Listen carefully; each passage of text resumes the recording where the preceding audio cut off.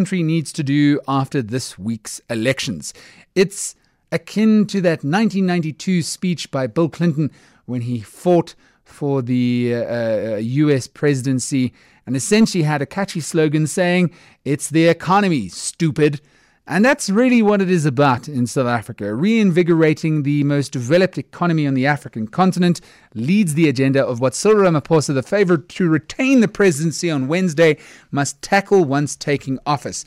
To get there, he's going to have to prosecute all of those that are plundering, fix state-owned companies, cut debt, and then still get to the idea of growing employment and trying to reinvigorate and open up the South African economy. Bonang Mohale, the CEO of Business Leadership South Africa, joins us now on the Karima Brown Show. And Bonang, thank you so much for your time. That's essentially what it comes down to, right? I mean, you can talk and talk and talk and talk, and you can have as many issues put on the agenda as you like in South African society, but nothing is going to change unless the economy changes. Nicholas, thank you for having me. You're absolutely correct. But also this is consistent with the commitments that we made when we went to the 2019 Davos in Switzerland, where we had 5 bold South African issues. We spoke about this notion of an inclusive socio-economic growth.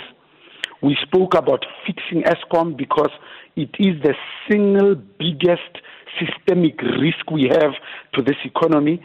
We spoke about fixing all government institutions, and in there we include the size of the cabinet, we include the size of government in general, but also the third 2 big state-owned enterprises and state-owned companies.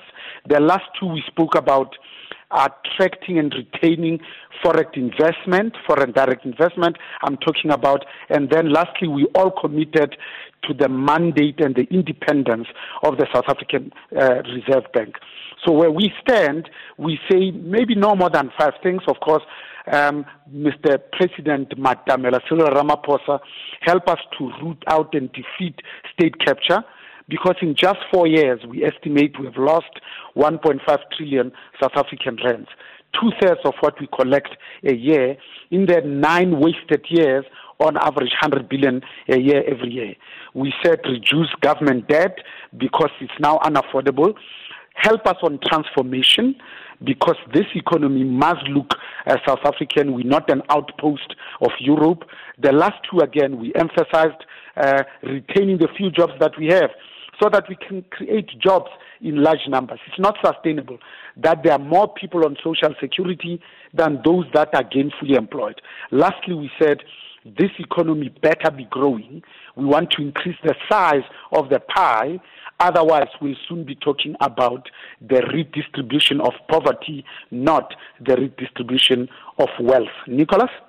Well, Bonang, I mean, you have really hit the nail on the head with regards to what needs to be done. But a lot of the stuff that you're talking about, I'm going to be quite frank, is going to go over the head of the average South African. I mean, people know that we have one of the highest rates of poverty and inequality in the world. People know that it needs to change. People also understand the necessity for foreign direct investment. But break it down for us. I mean, what does that actually mean? What does it even look like? After May the 8th, we all go and vote. We have a new government. What's the first thing that they do? What do you do to send the right message?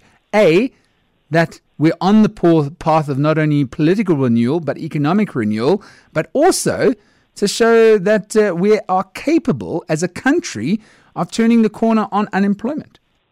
I think you're absolutely spot on, Nicholas. So the first we need to do is to build on the things that we have already done.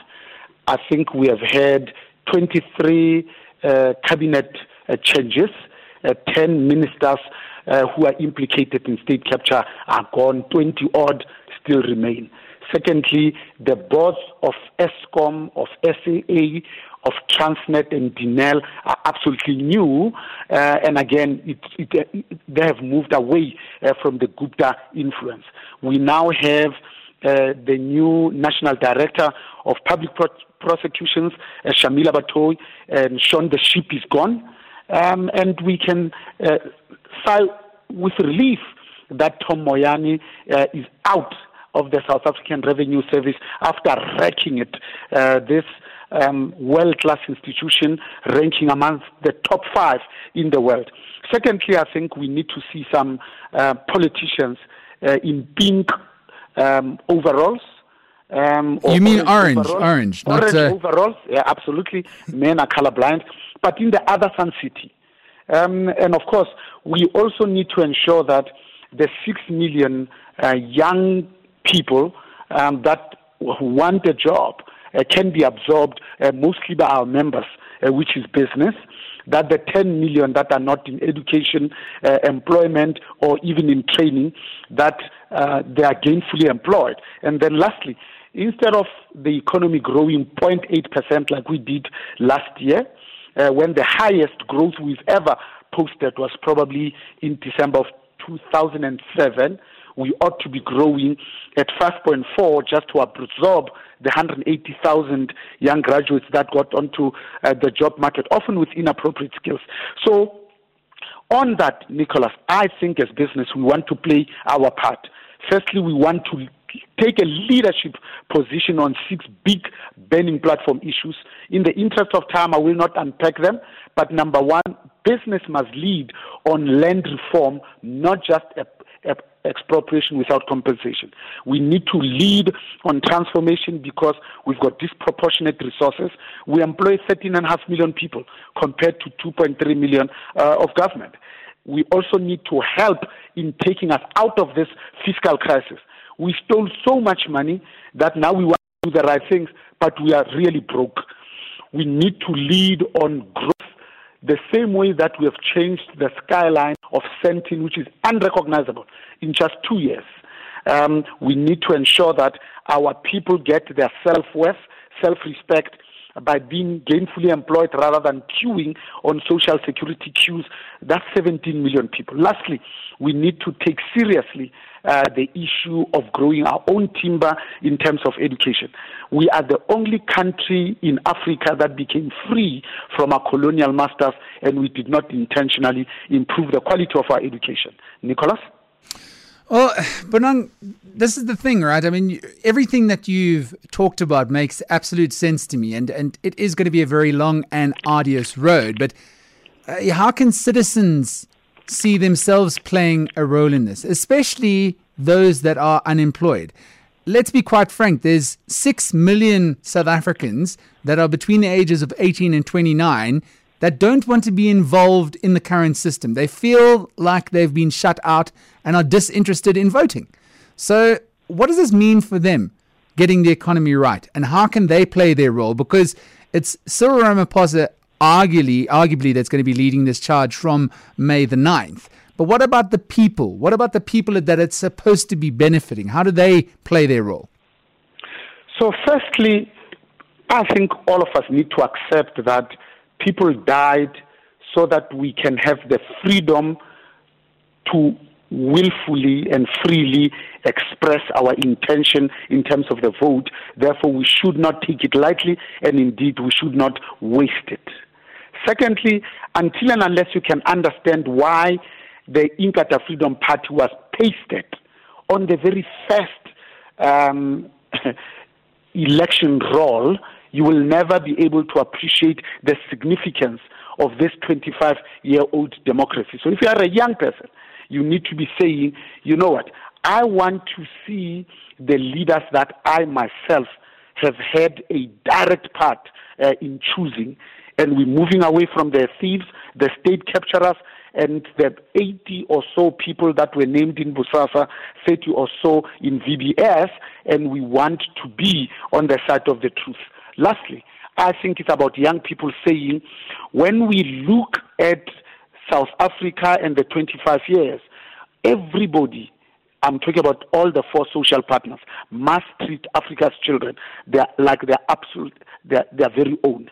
And business has a big role to play in that. We launched the Youth Employment Service at Innovation Hub outside of Diepsloot. We committed 3 million jobs in 3 years. the president has now included in the ANC election manifesto 1 million jobs. I mean, that's really about 279,000 jobs per annum. The one sector that can do that is the small and medium enterprises. So we put aside 1.4 billion as business, called the SME Fund, to invest primarily and largely in black SMEs. So there's never been a better time, at the time that all of us are challenged, when poverty levels are increasing, when racism is increasing, when exclusion is the order of the day, now to lay the foundation for the type of South Africa that we've been praying for. Nicholas? Okay, so we've spoken about the citizens understanding the importance and the gravity of the challenge that lays ahead. But I want to talk about perhaps a segment of our economy that is by and large being left out of the conversation, because we have brilliant initiatives with the state and the corporate private sector converging to try and build a consensus that, for instance, provides employment opportunities to South Africa's young, which is an extremely disenfranchised segment of our society. But the argument that we are not going to see unemployment be tackled, this mammoth 27% unemployment rate, if we don't have the real champions of the fight of unemployment being placed on small to medium enterprises, because jobs can't come from government. We've got no money. When you look at big corporates, well, the fact of the matter is they're always looking to try and cut, I don't want to say cut corners, but do things more efficiently with the resources that they have.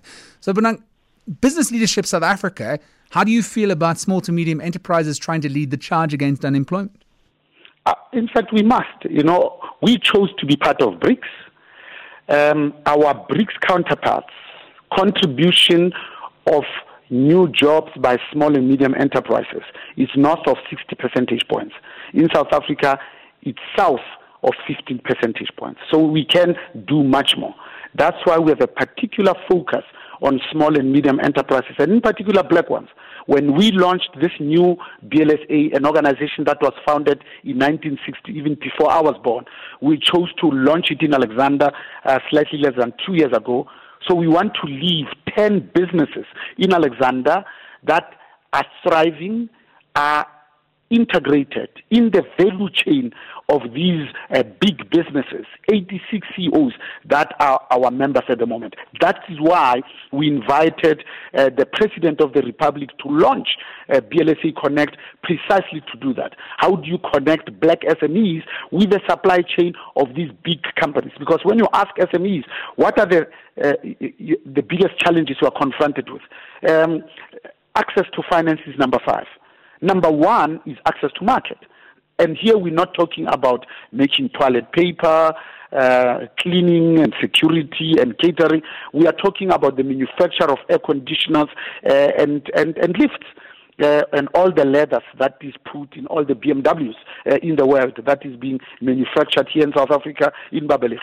So we'll be looking at a few businesses that are already doing 100 million to take them to 300 million in 3 to 5 years, so that we can really address seriously and in large numbers this issue of unemployment. Because youth unemployment, it's about 57%. It's unsustainable. In fact, the elements that were present during the Arab Spring are here and immediate as we speak. Nicholas? So, Bonang, before I let you go, I'll tell you where I'm struggling to maybe see how this is all going to crystallize after the elections and how we are going to march onto the promised land. And I say this as some may argue that I'm a champagne socialist. Other people will say I'm a closet capitalist. I would argue that, capitalism has a huge role to play in terms of how this country is going to be able to turn things around. Private enterprise may well be South Africa's saving grace. But when it comes to empowering the vast majority of our population, black South Africans, and bringing them into enterprise, the critical factor in that is also trying to get the existing resources, the existing established businesses and established human capital in white people on board and not only joining hands but walking shoulder to shoulder with emerging black business as well. Exactly. And the type of capitalism that we need is conscientious capitalism. It's patriotic capitalism. Because you can't have an economy that is growing at less than 1%, with a population that is growing at 1.7%, which means we are going backwards in real terms. And then you post a 15% profits compared to the same period last year, an ROI of 10%, and then you say, but I want to reduce my workforce by 10% in South Africa at this time, in this context. It cannot be. So we're asking our members to say, be much more understanding, be much more patriotic, be much more patient. When you could lose 10% of your workforce, hang on to them. The presidency has announced a package of measures that will help you. They've put together a panel of experts to come and consult in your business to keep it going probably for the next 36 months. Therefore, don't take retrenchments decisions lightly. Lastly, we are saying, but let's look at what rating agencies are looking for when they give an above investment rating score to countries like ourselves. They are looking for economic, for fiscal and institutional strength, and they're also looking for susceptibility to major risk events. I said the biggest risk is Eskom. It's the risk of default of the 700-odd state-owned enterprises, so they need to be fixed. And how do they get fixed? I think by ensuring that we adhere to good corporate governance, that we employ young people who are coming in to really learn how to produce goods and services, because there is no economy that is built just on measures and acquisitions. I think we need to start thinking about the new jobs of tomorrow, taking these kids, young as they are, to coding classes to prepare for the fourth industrial revolution. And in there, Nicholas, the people that play the biggest role, it's not government by creating a conducive environment so that our businesses can thrive. It's not labor that must give us a flexibility. It is really where business is going to lead by making few big, bold moves to really honor the fact that we are gifted with our very last chance, not second chance, on the 19th of December 2017. Because if all of us close our eyes and imagine what it could have been like if Matamela Cyril Ramaphosa didn't win, I think the consequences are too ghastly to contemplate. But Bonang, I mean, I'm going to be dead honest here. I mean, I hate to be, you could accuse me of being pessimistic all you like, but the fact of the matter is this is not synonymous with capitalism. Suckling your competition or potential competition to the point of success, holding your fellow citizen close to you and nurturing them into a space where they could even compete. I mean, capitalism is about competition and doing things better than the person next to you.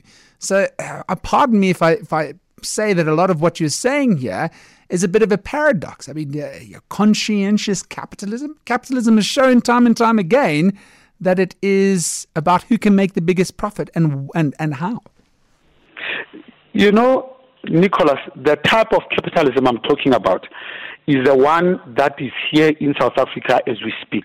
Is the one that realizes that business needs to continue to do well by doing good. Is the one that realizes that business cannot be an island of prosperity in a sea of poverty. Even in the US of A, there is no such thing as pure capitalism. That's why Obamacare gave access to healthcare to 20 million Americans who otherwise would not be able to afford. And that's the type of capitalism that we need to look back and say, how do we, in the 21st century, ensure that we move from 14.3% of black representation in positions of leadership, because that's within the realm and locus of control of business. It's the conversation that says, how do we, in the 21st century, pay women 83% of what we pay men for work of equal value? It means that we're not taking issues of gender equality seriously. And yet we know that when we put a smartphone in the hands of women, not only does the nutrition, the health and education of their own kids improve, but that of an entire society. That's the capitalism where we're having very critical but nonetheless courageous conversations in our boardrooms as business leadership South Africa to say what then is the role of business. Lastly, Nicholas, we have defined it for ourselves that the role of business, yes, is to survive, is to deliver on this notion called shared value, is to deliver on what we say and what we promise, is to do no harm, is to make the world a better place, is to ensure that we give the world ethical leadership. Because when you have ethical leadership, you've got good policies. With good policies, you are able to attract and retain FDI. When you do that, the economy grows and jobs becomes a logical outcome. Nicholas? Well, Bonang, we appreciate the 20 minutes that you've given us on the Karima Brown Show, CEO of Business Leadership South Africa. I don't suppose you're going to tell us who you're going to vote for, eh? Of course, I'm going to tell you, and the fact is, South Africa is the only country where your vote is absolutely assured and guaranteed to be absolutely secret. So you can vote for whoever you want. Nobody will ever know in a million years. Bonang Mohale joining us on the Karima Brown Show. Nicholas Bauer standing in for Karima Brown. And he makes a very good point. If South Africa falls down into a pit of ineptitude and society collapses around us, who stands to lose the most? It is the people with something. And the people with something are the ones that are going to need to spur the activity we need in this economy to pull ourselves out of the quagmire that we find ourselves in.